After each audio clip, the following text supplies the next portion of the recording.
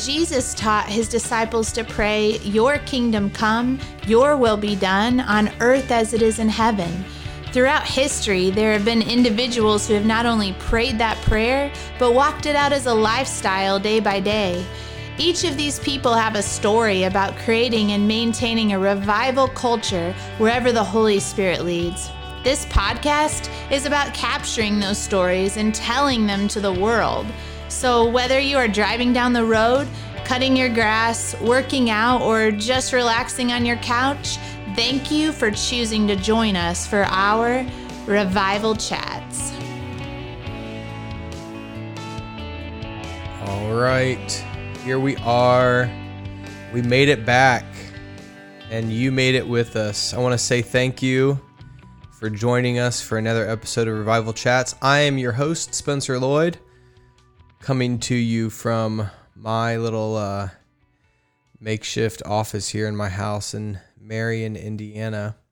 And we are excited to be recording another episode. But before I tell you who our special guest is today, I have exciting news. We have made it to 1,000 downloads of Revival Chats. 1,000. That is amazing.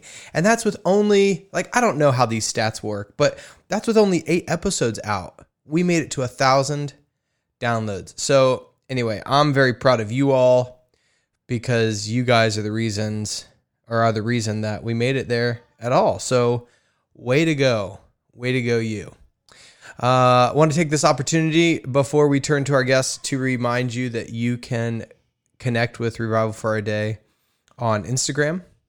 We are there at, our handle is Revival for Our Day. You can find us on Facebook. And of course, we have a website, revivalforourday.org. But enough of all that. You all are waiting with bated breath. Although I think that sometimes this is maybe the worst kept secret who my guests are going to be. Because I got a phone call earlier today saying, "Oh, you're getting ready to do a podcast, aren't you?" Well, I hadn't told anybody that, but somehow word got out. I think I know how. But anyway, today we have joining with us the one and the only Georgene Christensen. Georgene, welcome to the show. Thank you. Thank you. It's my privilege to be here.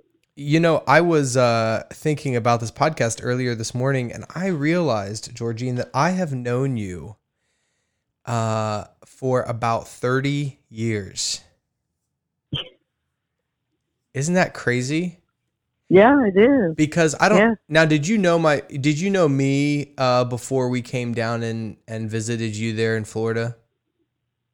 My first trip to Parker was in 1985. How old would you been? I was just a year old. Well, it depends on when you came, and it depends on when you came. Yeah, it was the summer of 85. Okay, so I was just over a year old. So you have known me.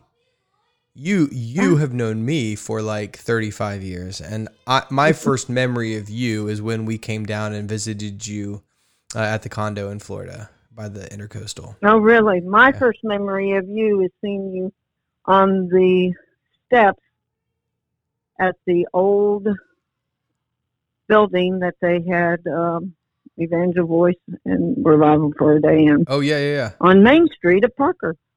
Well, your mother was standing there, and you were just a cute little young man, 1 year old. Look at that. Memories. I love it. Well, for those of you who don't know, Georgene has been around, as we've already intimated. She's been around this ministry for a very... Well, I better be careful. I don't want to make you sound old. She's been around for a while. Yes, please. Let's just put it that way. And Georgene, as is the point of this podcast, we just want people to hear God's stories. We want people to hear what God has done in and through his saints over the years. And I've heard a little bit of your story, and I know that you have many more stories that you've never shared. So even if all we got to today was your own testimony, that would be enough. I think we'll get to more than that, but I would like to start there. And I just want to ask you to just tell the listeners a little bit about yourself. Give us some history. And just know that I most assuredly will jump in and interrupt you at any given point in time. Oh, yes. With questions And help or me to stay on course. observations. Okay, that sounds good. Well, why don't you just take it? Why don't you just start tell us a little bit about who you are and where you grew up, what you grew up in. Okay, I grew up in San Antonio, Texas, and was raised in a wonderful Christian home and taught the Word of God and had a wonderful salvation experience at a very young age. And God began to work with me when I was in my teenage years. And one person who had influenced me was, back then we called him our youth leader, and he was a graduate from Asbury College. Okay. And so when college came around, because he had influenced my life so much, I chose to go to Asbury College. Sure. Which wasn't my background. Asbury is a Methodist school. Sure. It would have been far from what my family would have influenced me. Now, what did you to grow go up? to. You said you grew up. Basically, you grew up in the church. But what was your? Yes. Like what was your I grew up denominational? in the Evangelical Free Church. Okay. It's a wonderful conservative denomination. Okay. And my parents were actually, we grew up in a small church. When I was young, my parents and 5 members started that church in Wow. San Antonio. And now it's a pretty good sized church. But we had the privilege of being in the beginning of church growth. So the church family was close. I can remember as a child, our prayer meetings were wonderful and impactful. I can remember gathering in a circle with 30 elderly people and hearing them pray. Of course, it impacted you then. Oh, sure. Well, okay. So- let me ask you this then, because I think the next place that I want to go after this question is to your time at Asbury. But so you said you grew up in the faith. You had a conversion experience when you were young. Mhm. What was your grid for the Holy Spirit as you were growing up? Well, I was taught pretty much simple facts about the Holy Spirit. You're sealed with the Holy Spirit. But I was never taught much or communicated much about the working of the Holy Spirit in the areas of the gifts. Okay. Um, So the Holy Spirit existed as a third member of the Trinity who took residence in you upon salvation, but that was kind of the end of it for you. Right, Okay. right, for me. Okay. So, go ahead. And yet, it's so interesting because you're in my background, you're taught about it, and yet you see the Holy Spirit working in people's lives, and even speaking through people in their lives, but they don't make much ado about it. Sure. That's the best way to say about it. Was it referred to more like as just kind of fatalistic? Well, if the Lord opens that door, I mean that kind of language, and that's how the Holy Spirit. And the dispensation. We're in a dispensation of grace, and certain gifts are for this time, and certain gifts aren't. Okay.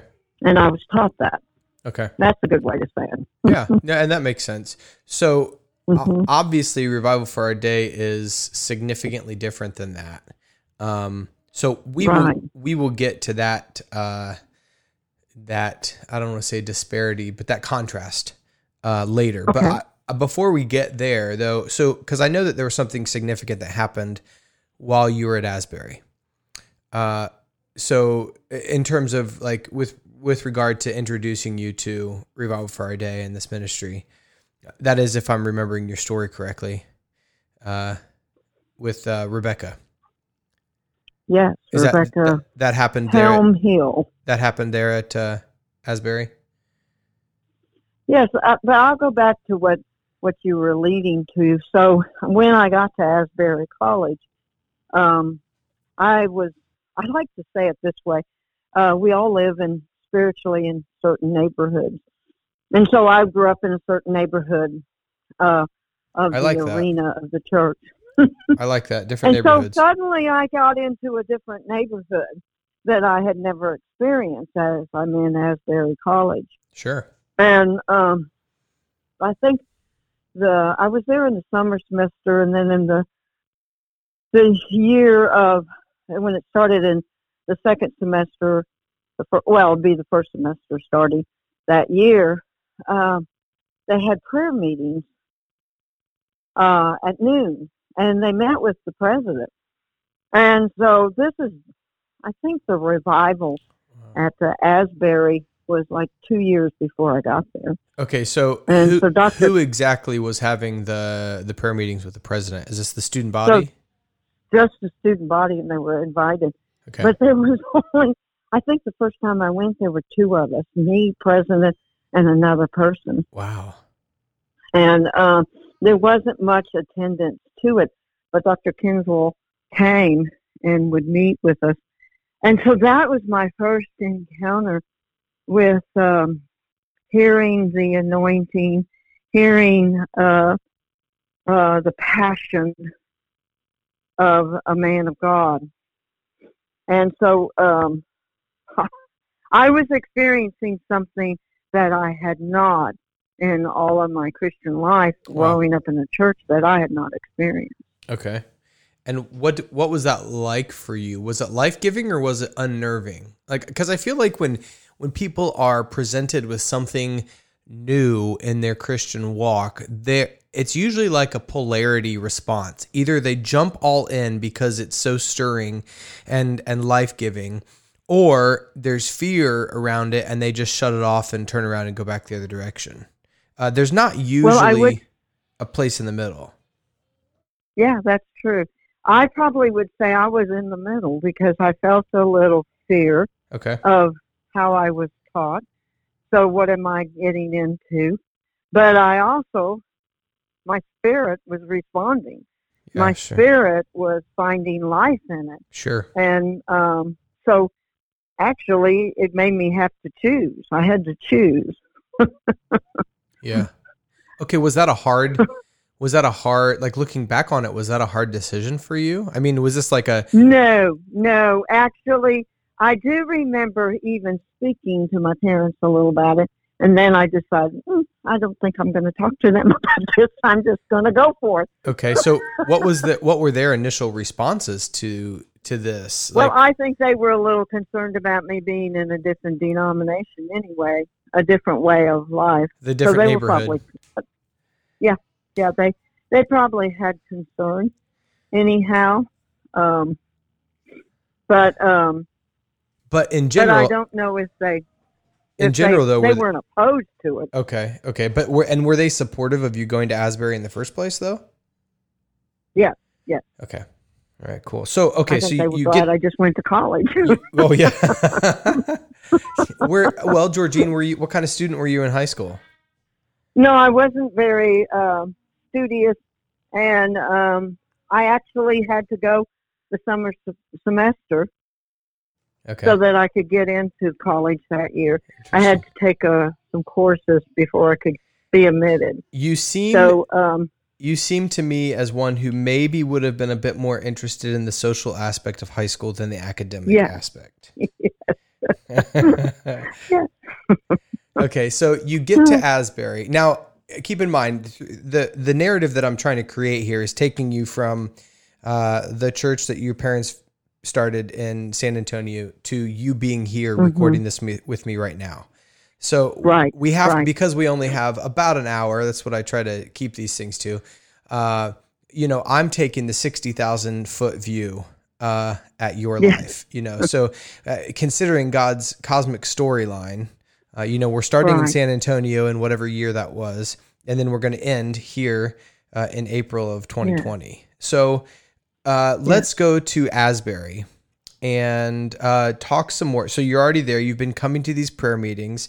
Right. So that was the beginning of the school semester.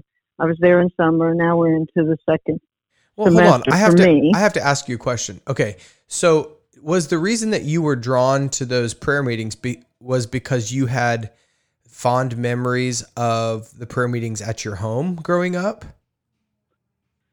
I would say that I was drawn to, because there was always a draw. I always felt a draw of the Holy Spirit. I always was longing for deeper things of God. Okay. There was a pull this is important, because there was a pull of God in me. The Spirit was always working with me of deeper things. But I didn't know at the time it was deeper things. I felt God pulling me unto himself, is the best way to say it. Okay. I remember even as a child, the first time I heard God speak is I looked out, I was 5 years old, and I looked out to the window and thought, here I'm living in Texas, so we don't have season changes. We have hot, hotter, and hottest. Oh, we don't have that in Indiana, that's for sure. So so I'm looking outside, and as a child, I think, oh, so this is what the changing of the season. This is spring. And when I thought about back, and I reflect back on it, I always think God was speaking to me then, because I looked out and I knew by revelation that there was a change in the season. Wow. It was a distinct moment that I had a revelation. Oh, so I always say that was probably my first revelation that I was aware of.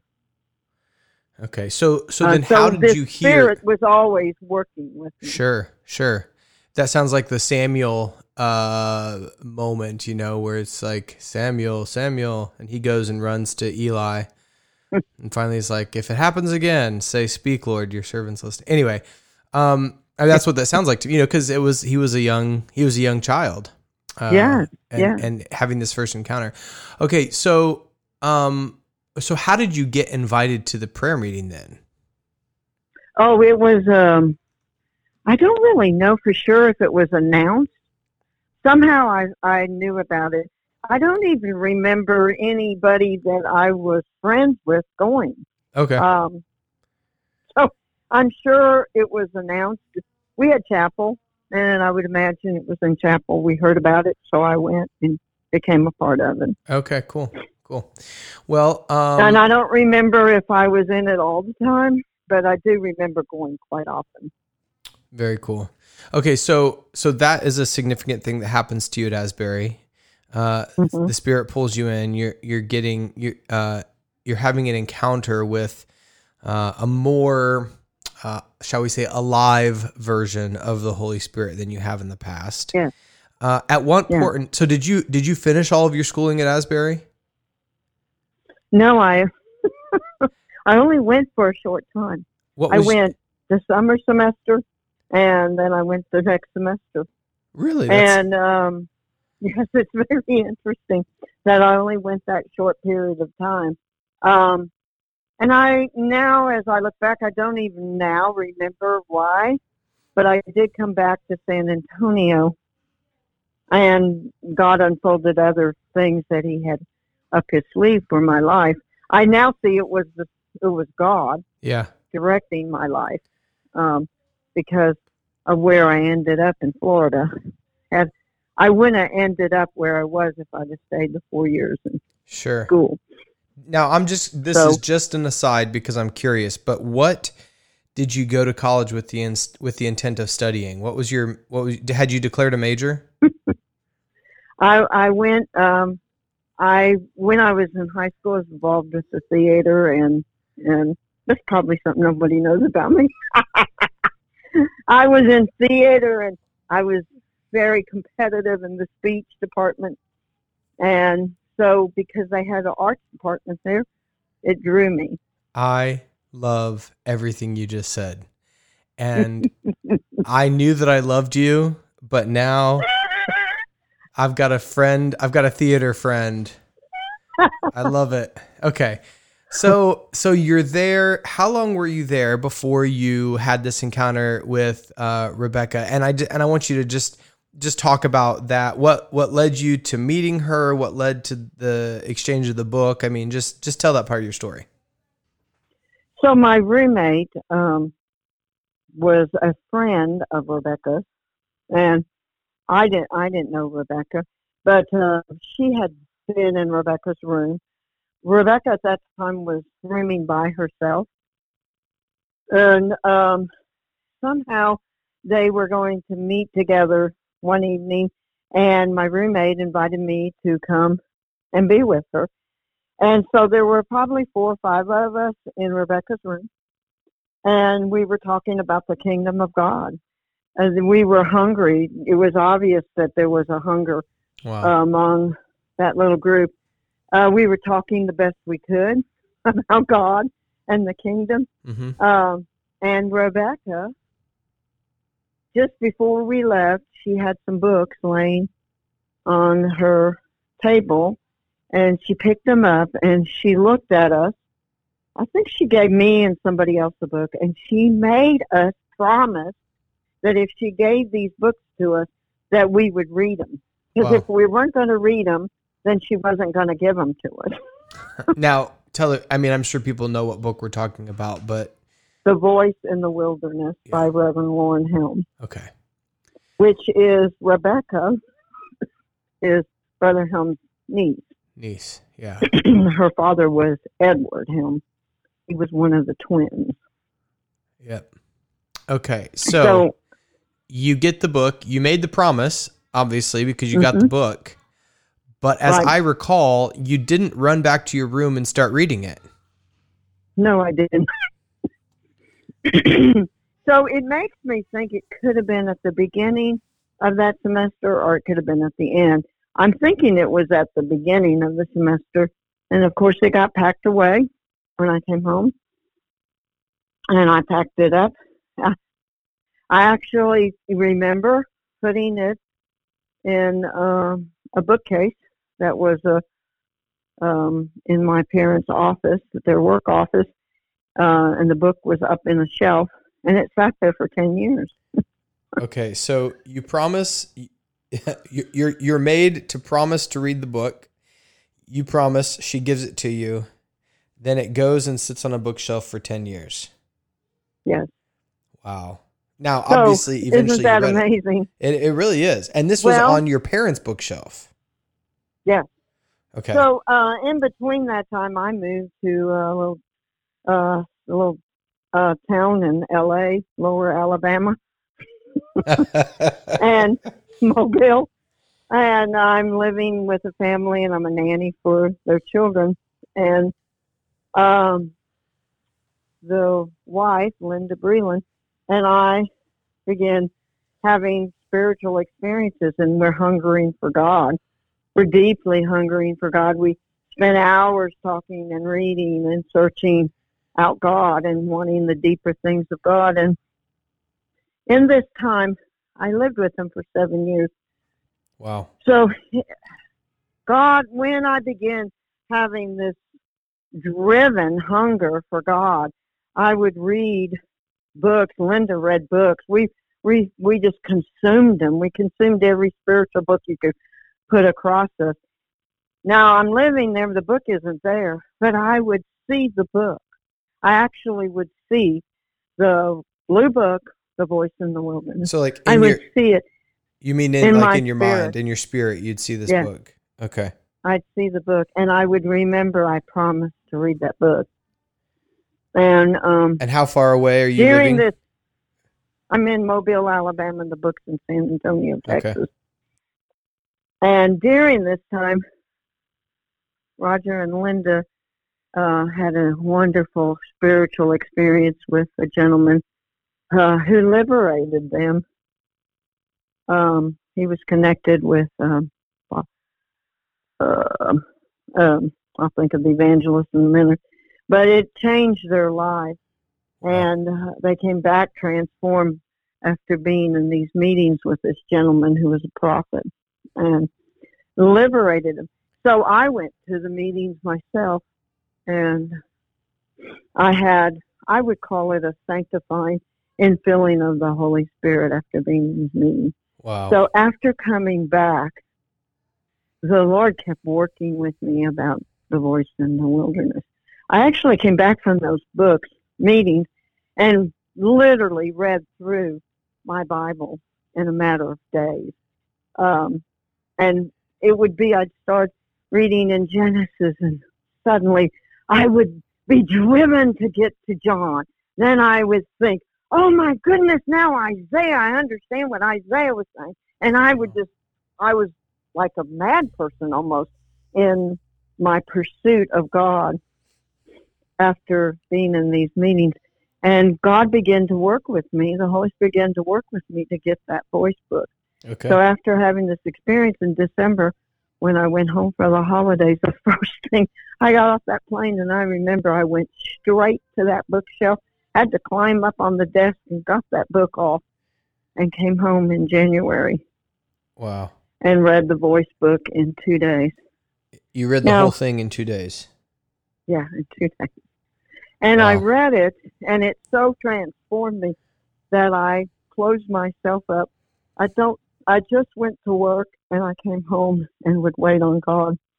And I had a friend who we socialized all the time. And I was in hiding for probably 2 weeks. I didn't come out. Oh my! But I would read the book, hold the book, kneel at my bed, and pray. So did your parents wonder what was happening during this time? Because you've obviously you've disappeared from social life. You're going to work and coming home. Well, my parents probably did not know that was occurring. I mean, I was living in Mobile. Oh, I thought you said you'd gone. Okay, got it. Yeah, I moved.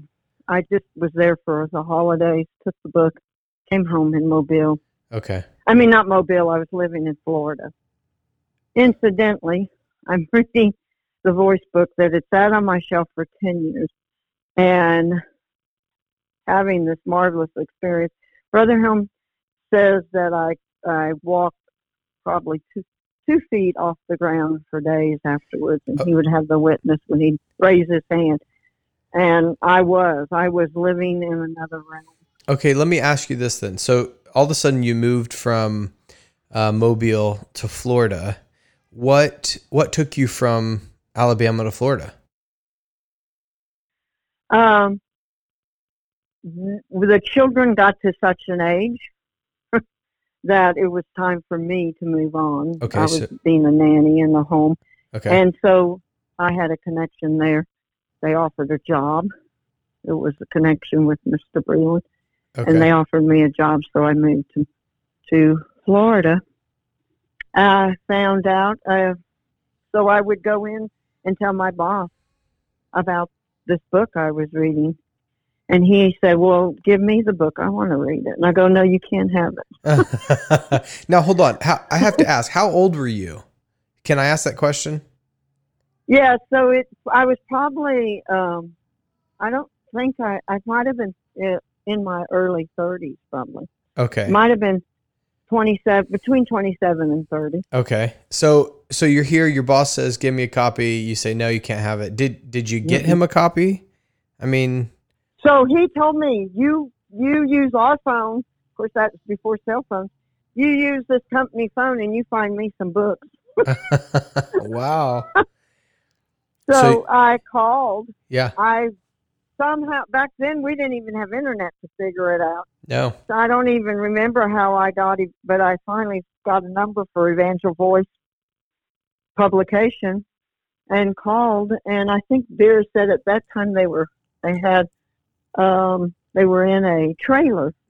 Oh, wow. And I called, and so who did you talk to? Your grandmother. Okay, that's what I wondered. Your grandmother. Very cool. Yeah, Vera Wagner at that time answered the phone, and she was very professional. I wanted 5 copies, and I figured Brother Helm was not living. I didn't think he probably was even alive, because surely if he was alive and had this secret, this marvelous mystery of the kingdom of God, he'd have to be dead because I never had heard of him. You'd never heard of him. Wow. Okay, so at what point in time? Well, yeah, keep going with your story because there's a big point here that you haven't gotten to yet, and I don't want to. I'm trying to lead you there, but I don't want to give away your surprise moment in terms of where you were living. Vera took my order, and when she took my order, she asked me a pointed question: "How did you get this voice book?" Okay, and she can tell you today that I'm kind of a loud person, and I shouted very loudly, "It is a miracle." Wow. And when I did that, the power of God struck both of us. It struck me so powerfully. The only way I can describe it is if you see a cartoon where the little bird sticks his finger in an outlet and he lights up. That is exactly. I lit up. The power hit me and I lit up.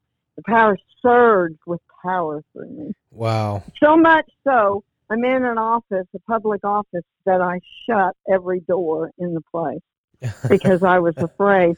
Lord have mercy, I'm having one of those charismatic moments here.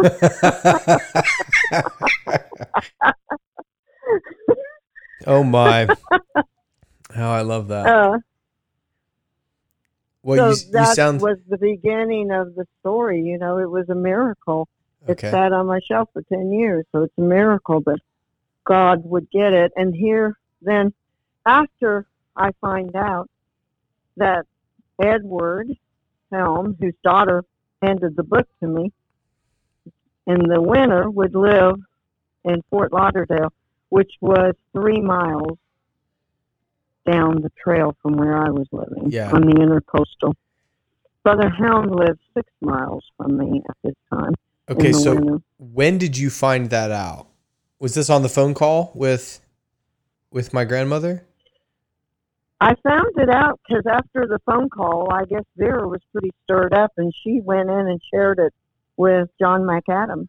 Okay. And John McAdams called me, I think that following night. And we had a marvelous time on the phone too, John and I. And he was the one who told me that there was this congregation that was beginning to meet. And then, of course, I ended up meeting Edward and Jackie. And the church in Palm Beach was just beginning. Okay. And so I began to go with Edward and Jackie to some of the services there. Wow. And at that time, was it still meeting in the living room? Yes. They had just begun to meet in the living room.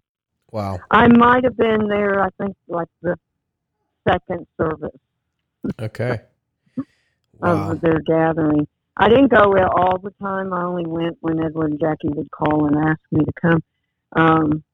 Because it was, an hour and a half drive for them to go. Well, sure. Okay, so, all right. Now I just want to connect the dots for the listener to make sure they're tracking. Georgene grows up in Texas, breaks with what would be the, maybe I should say the norm or the expected, to go to a college that is of a different spiritual neighborhood, as Georgene put it. She's only there for like 2 semesters, but during that time, she meets Reverend Helm's niece, who gives her a copy of the book that she promises to read. And then 10 years later, after moving to Mobile and then to Florida, or well, you read it in Mobile, but then you end up living. I actually read it in Florida. You actually read it in Florida. Okay. Which is then where you find out that you are living 6 miles from the man who you assumed to be dead and who wrote the book. Yeah. That is pretty remarkable. Okay. So then you're going to church services at Palm Beach Gardens occasionally. Yeah. What comes next for you? Like what's the next big thing in your story? Well, we were talking about encountering something new and how do we react to something new. Sure. So even though I've had this marvelous experience in reading Brother Hunt's book, this is not familiar territory I'm walking into in my spiritual upbringing. Right. And so I struggled in certain ways. I lived high in the spirit, and then you start your feet begin to walk the rubber of the road, and which is self-denial and inward crucifixion. And where's the logic in being involved in the church? And then you're going to drive an hour and 15 minutes to a church of people that are meeting in a home. And at this time, they went from the home and they began to meet in a schoolhouse. And I had gone up a couple of times, and I had driven up there that particular Sunday when I went to be with the church service. I remember thinking, well, I don't know if I'm going to keep going up here. I thought this to myself. I don't know, I don't know if this is what I want to do. So I'm thinking this. And little did I know it, but Thomas Mullins is telling, I don't remember who he was telling, he was going to say, if I think today I'm going to tell Georgene, you're supposed to be here. This is where you're supposed to be. Wow. And the Holy Spirit puts a check on him. And I walk up to him to greet him. It's after service. And out of my mouth comes words that I didn't plan on saying, because what was in my mind was, I don't think I'm going to make this sacrifice and come up here. But out of my mouth comes these words, am I supposed to come here? And this will be interesting to you. Forrest Ritchie, which is your grandfather-in-law, is down in Florida from Indianapolis visiting the Smiths, and he's standing right there. Okay. Well, I think this is significant because I did end up in Forrest's church for 7 years. Sure. He has the witness that where I am is where I belong. Wow. And he doesn't hold it back. He just says it out loud to me without Thomas having to say it. Well, after I got that word, I never missed another service. Wow. We drove up there for morning service, and we drove up for the evening service. Now and for the Wednesday night service. That connects for me. That moment of revelation for me connects with what the Lord told you when you were. Now I'm jumping way forward in your story here, but that connects with what the Lord told you when you were considering moving back to Parker. Yeah. And will you share that really quickly? I know you mean when after my parents died? Yes. So I did come to Indianapolis. I lived 7 years in Indianapolis also. And I went back and became a caregiver for my parents, thinking it would be only a short time. But they lived into their 90s, so I lived in their home caring for them for over 22 years. And wow. I went into the front side of a desert in this marvelous experience of walking with God. Mm. But when my father died, he had just passed away, and I was sitting in a chair, and the Holy Spirit spoke to me. And the scripture he gave me was forgetting those things that are behind and press on. Wow. And he had given that scripture to me 2 other times. One when I lived in Mobile, and I was to go to Florida. When I lived in Florida, he gave it again to me to move to Indiana. Oh my. Now I'm in San Antonio, and he gives it to me the 3rd time. And I just began to weep, and I knew that my place of dwelling was about to change. So my mother hasn't passed away yet. She died 3 months later. And we now have a house to sell. We now have their belongings we need to get put together. We have a house to get ready to sell. And so we are contemplating what you're going to do with me, who's been living in this home. Now, hold on. You're saying, I want to interrupt real quick. You're saying we, is this? My family. Okay, so you have siblings. Yeah. Okay. So the siblings are wondering what they're going to do with me, who's lived in my parents' home, unemployed for 20-some years. And so my thought was they were willing for me to live there for a year. So here I'm in my mind thinking, well, I'm going to live here.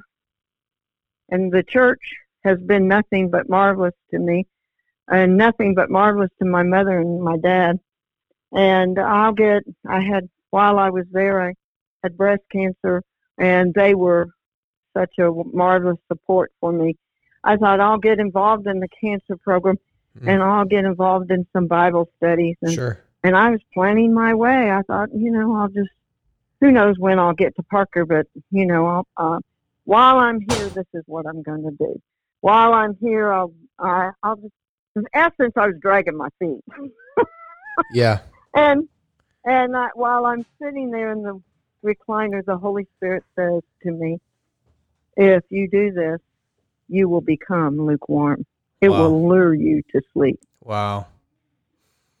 No, I was going to do wonderful things. I was going to study the Word of God. I was going to be involved in church. But it wasn't the design of God for my life. It wasn't my destiny. Well, because the revelation had come years earlier in Florida that where you actually belonged. Yes. Wow. Okay, so I know that jumped us forward. I want to ask you, so you said you lived in Indiana for a time, and I remember that too. What is maybe one highlight that you have from your time in Indiana? Is there like a significant spiritual experience or revelation from the Lord that comes to mind that you'd be willing to share?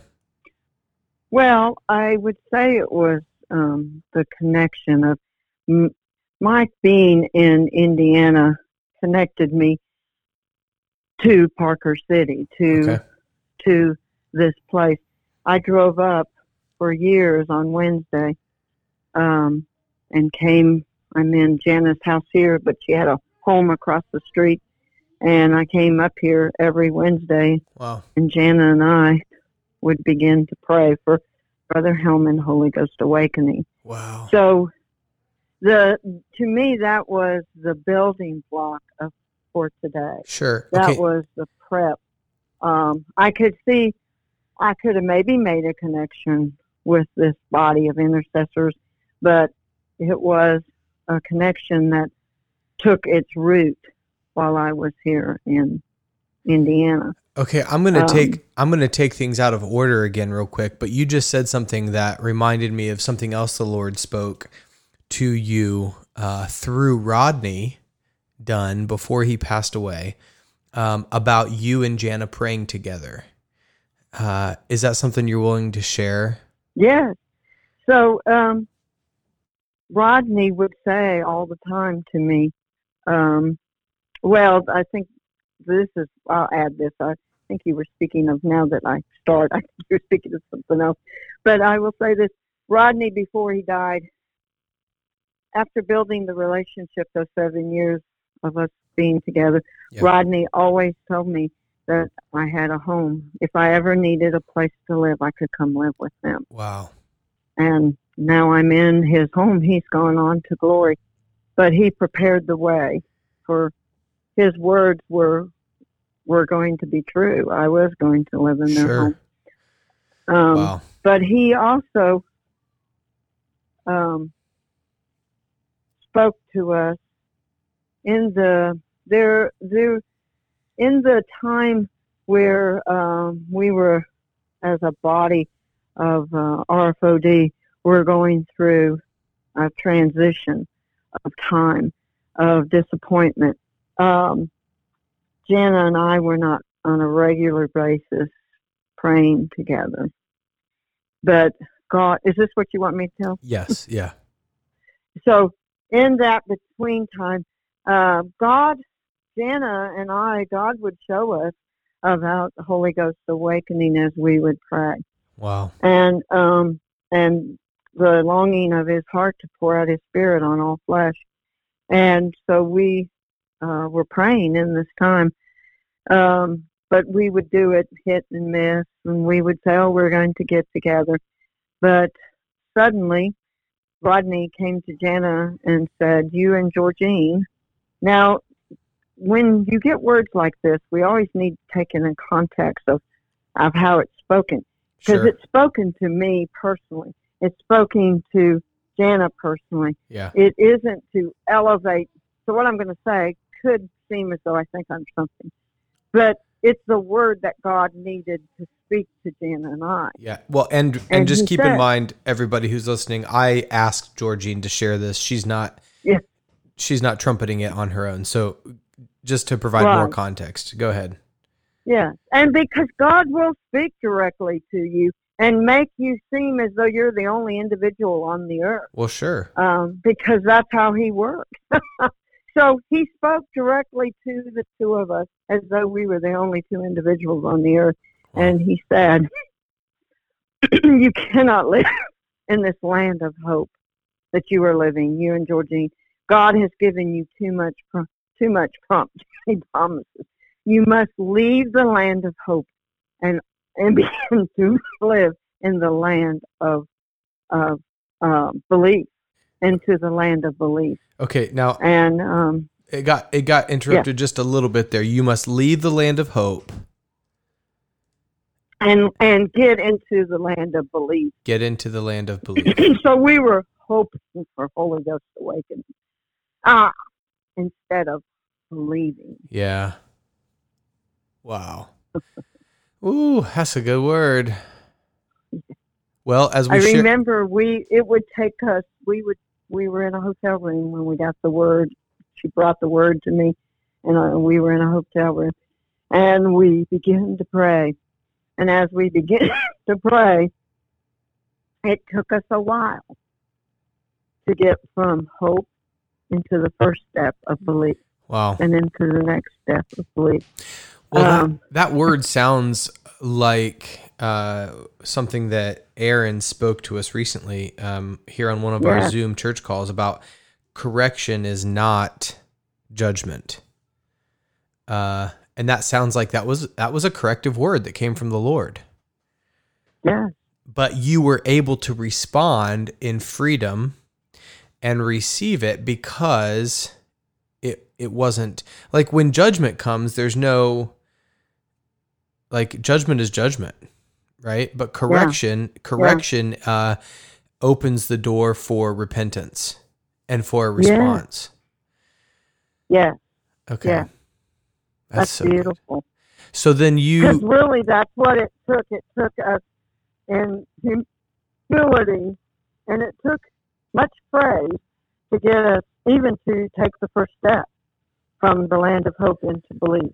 Yeah. Wow.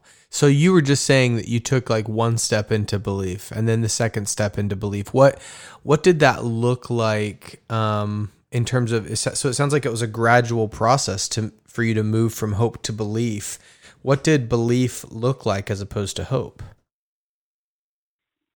Well, hope is, the Bible says it makes your heart sick. Yeah. So that's what hope is. It does really make your heart sick. Because we have been believing for this outpouring of the Holy Spirit. Brother Helm was baptized in the Holy Spirit in 1942, 78 years ago. So there's been a long wait, a long laboring. And so the overwhelmingness of failures of lives, of disappointment, made our hearts grow sick and made us become discouraged. And so instead of speaking forth in truth and speaking forth in faith, I spoke forth in, I hope. I Yeah. hope we can have revival. Well, I here's hope wow. God will come. Here's the verse you're referencing, Proverbs 13:12. Hope deferred makes the heart sick, but a longing fulfilled is a tree of life. A longing fulfilled is a tree of life. Yeah. This goes, everything that you're describing right now connects to something Jana had shared with me. She shared it with multiple people, but this experience that she had in a church service in West Virginia, where she heard the Lord say to her that he must have a generation that was willing to walk from faith into sight. Mm-hmm. And then the prayer for her, she said that turned into an intercession that was, we must become the generation that will move from faith into sight. And that's exactly, wow. I feel like that's what you're talking about here, is this Yeah, move. it really bears witness in my heart. This move from hope to belief was moving from faith to sight. Because, Spencer, we can't live hoping. Right. We can't live just, if you're pregnant with a child, you can't live in the land, well, I hope I can bring forth this child. I hope. Yeah. And we are birthing. We have it in our spirit for birthing. Each of us carry the birth of this hour. We carry it within ourselves. Yes. And so if we just live in deferred hopelessness, but we must live in a place of belief. A belief, we have it on our entrance. Belief opens everything. Yes. Well, it even opens us up. And as Jana and I entered into belief, it was opening us up. That's right. To believe, to get out of us what God wanted to hear in prayer and intercession. Wow. That is beautiful. Okay, so let's, we've kind of jumped around in your storyline a little bit, which is fine. So your mother passes away, and then you guys prepare your house to sell. But now, and you've already referenced it, now you live in Parker City again. Right. Talk to me about what you've experienced, what you've encountered. What has the Lord been teaching you? I just asked you like 5 questions. You can pick one and answer it. But since you have come back to Parker, what has it done in your spirit? How have you seen the kingdom advance since you've moved back to Parker? Well, it's been an adventure. Always walking with God is an adventure, isn't it? Amen. So we always are in an adventurous place. But I would say, as I see God orchestrating, and I will say this. So when I proceed in this direction, our obedience might be the obedience that will open the door for others. Amen. And so today on a phone call, I see that. I see my obedience opening up doors for others. Praise the Lord. To get to their destiny. Yeah. Because that is how God's kingdom works. That's how he unfolds himself. Sure. It's a body. We're a body. We're stones that are martyred together. Yes. We are being built stone upon stone. And so my moving here and becoming a part of this that has been my destiny, I see it, my act of obedience opening other doors for others to step in their place of obedience. Wow. That's one aspect of it. That's good. What has been... And then... Go ahead. No, go on. Well, so that, I want us to be real and open and honest on this podcast. What has been a big challenge about moving back here, and what has that challenge taught you about God's character? Well, I'm living in a home with two other people. Of course, I lived in a home with my parents, and that was in itself its own challenge. Sure. Moving into a home, but there's always a challenge when you have to encounter others. Yeah, sure. Because it challenges you. I even said it today. Not because there's any conflict, but just because every day you live in life and you have to make choices. Oh, well, I have to choose this. This means I have to go lower, and I can't be independent. Yeah. So I went from being very much independent to now being in a home where I have to not just consider myself, I have to consider others. Wow, that's good. Not only that, is how do you live with three people and you become united? That the purposing of God for being together, the challenge of not just letting this moment pass us by, and then there be, oh, I wish, oh, I should have, or I should have, or I could have. So to me, the challenge is not to live in those lands. That's really but good. But live in the present of this land today. Yeah. What is it today that God is requiring of me? What is it today, the challenge of what today holds for me? That's really good. Most of the time it's to lose my life. Well, yeah. Yeah. That's really good. That reminds me, everything you just said, the process that you just talked about reminds me of something that a dear friend of mine taught. She was the youth leader in Parker for years. And one thing that a phrase that she used often was this phrase that she talked about, and it works for the process in becoming a believer, the process for acting. So much of what she taught about our Christian walk, she used the method of, or she would use like acting techniques. And it was just this really beautiful thing. But anyway, she talked about it specifically, this phrase, the process of becoming. And so, I mean, aren't we all are in process, and we're all becoming something. And even if you're choosing passivity, you're still in a process of becoming something. You just might not really like what you end up at the end of the process. Right. So the challenge, the charge is to ask the Holy Spirit what he wants you to become, and then to agree with the process that he has to take you through to get you there.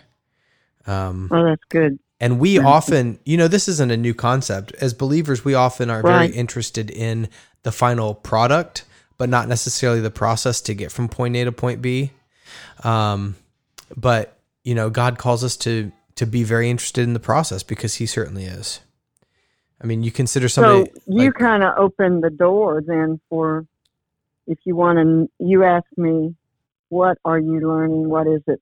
I don't remember how you said it. Sure. Yeah. So in the unfolding, because we're talking about me now, my story. So in the unfolding of my story, I was a found one. Brother Helm went in search of a people. It says this in the voice book, that God sent him out to search for a people. And so the challenge now is this becoming.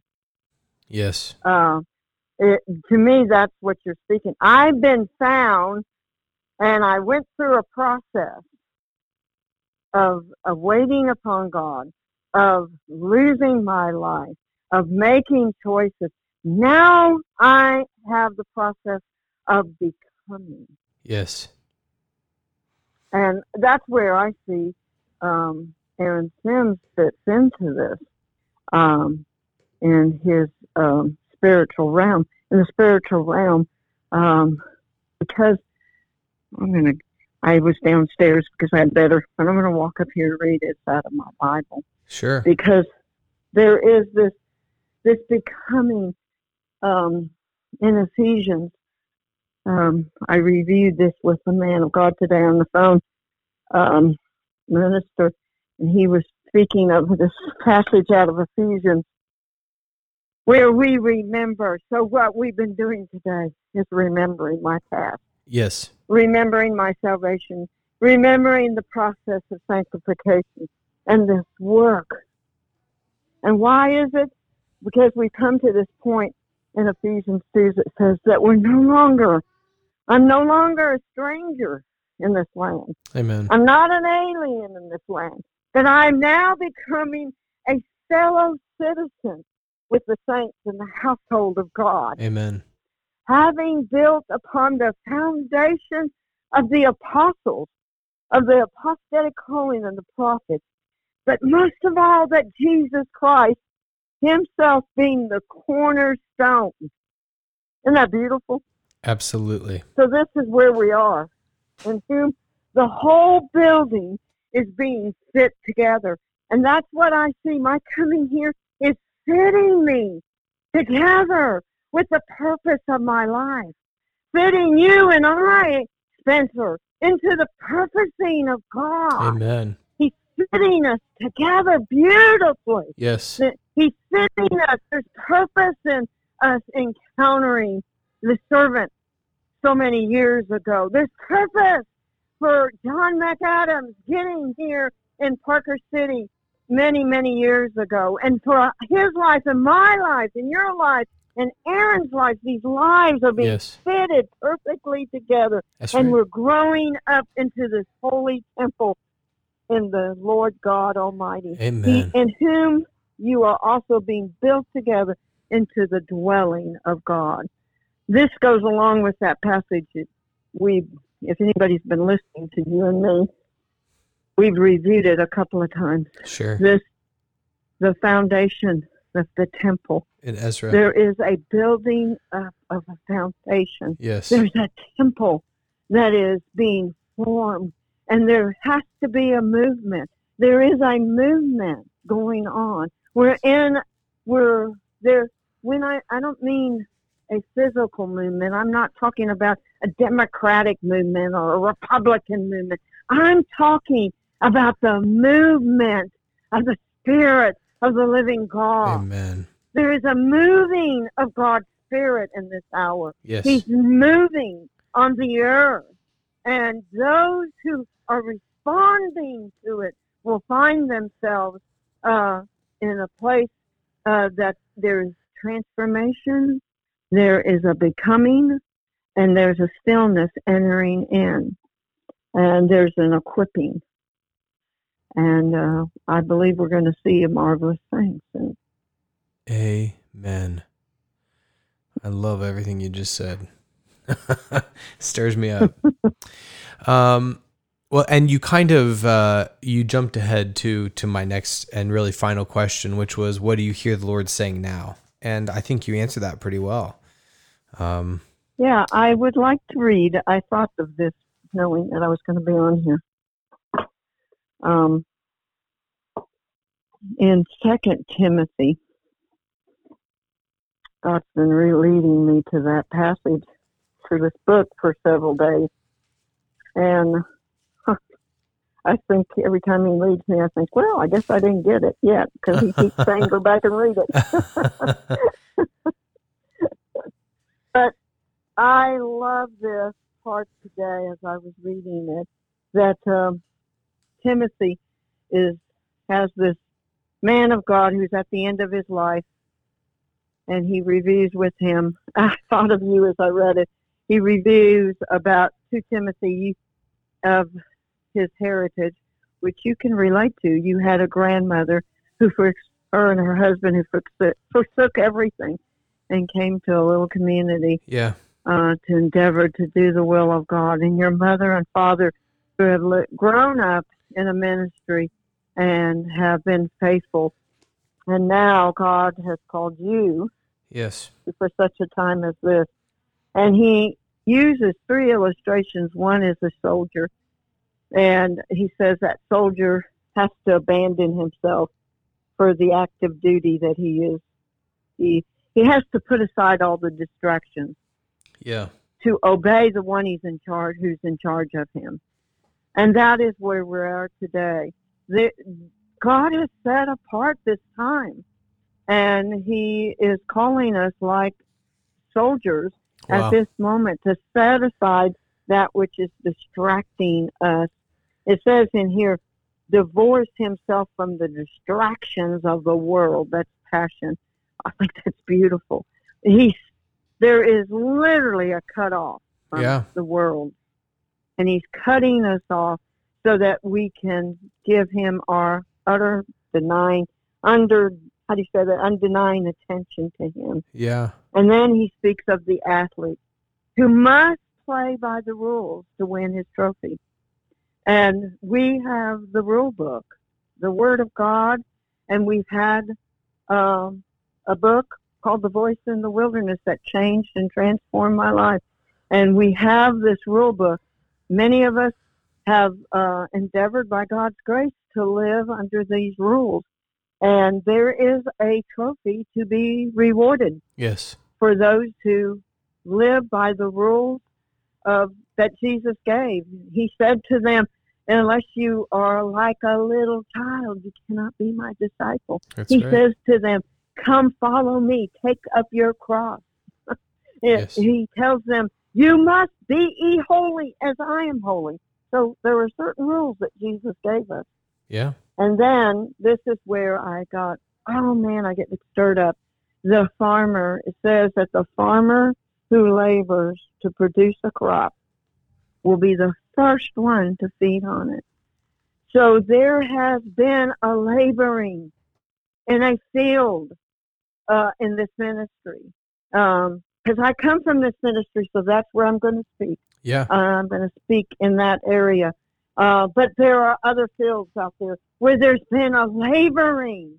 Some have been on the outskirts of the field, like Ruth. Yeah. She worked the outskirts of the field, and then she was instructed by her mother-in-law to go lay at the feet of Boaz. And in laying at the feet of Boaz, when he reached down to cover his feet, suddenly the whole field was given to her. Wow. So we are crossing over, Spencer, from the Jordan into the promised land. Praise the Lord. And there have been fields that have been labored in that I believe, some of them we've never labored in them, but I believe the church is going to receive her full reward. Amen. There are homes that have been built that we're going to live in, that we never purchased with our own finances, Amen. but we will live in them. There are cities to be gained that we've never possessed, but we will gain them because the Lord of the harvest is calling us unto himself. So that would be my word. That was good. Wow. And if you're listening to this, I hope that you rewind this podcast and listen to it a few more times. That was remarkable. Well, Georgene, I want to thank you for your time today, for jumping on here with me, with us. And listener, thanks for sticking along. Georgene's story is so captivating, it would be hard to do anything else. But Georgene, before we get off of here, I wondered if I could just ask you to pray for our listeners. Yes. So Jesus, what a privilege it is to be living in a day and a time where you can be talking to someone, one city to another, and then have it to go all over the world. Yes. It's a marvelous mystery that we live in such a time as this. We were born for such a time as this. So, Lord, I lift up all those who listen to this podcast. I lift up their needs that they have in their body, in their mind, and in their spirit, that you will work in a marvelous way, that you will heal bodies, yes, that you will restore those who have become discouraged, yes, and who have chosen to live in the land of hope.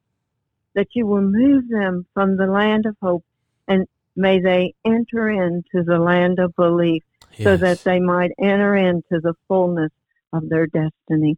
I thank you, O God, that there's not one human being born that there isn't a destiny that you have pinned out their lives. That's right. So may you reach into their hearts and bring them forth in light and in revelation. In Jesus' holy name, amen. Amen. Well, this becomes the sad part of the podcast where we have to end it. But, for as much as Georgine told us, I'm sure that there's another 6 or 7 hours that she didn't tell us. There's a lot of stories we didn't get to hear. So the next time you're in Parker City, feel free to, I'm going to speak on Georgine's behalf. Feel free to pick her up and take her out for some coffee and ask her to share some more. She has some wonderful stories, and she's already told us that she likes to be social, so that's not a problem. No, it isn't. All right. Praise the Lord. Amen. Blessings. Well, we want to thank you guys again for coming on. And I want to ask you to do me a favor. If you haven't yet, go rate our podcast on iTunes. Give us 5 stars. Shoot us an email or something if you've got an idea for somebody who maybe we could get on here. But more than anything else, I want to say thank you again, because I know that you're choosing to do this, and it is truly a pleasure to host this. And anyway, I want you to hear me say thanks again for joining us for these Revival Chats.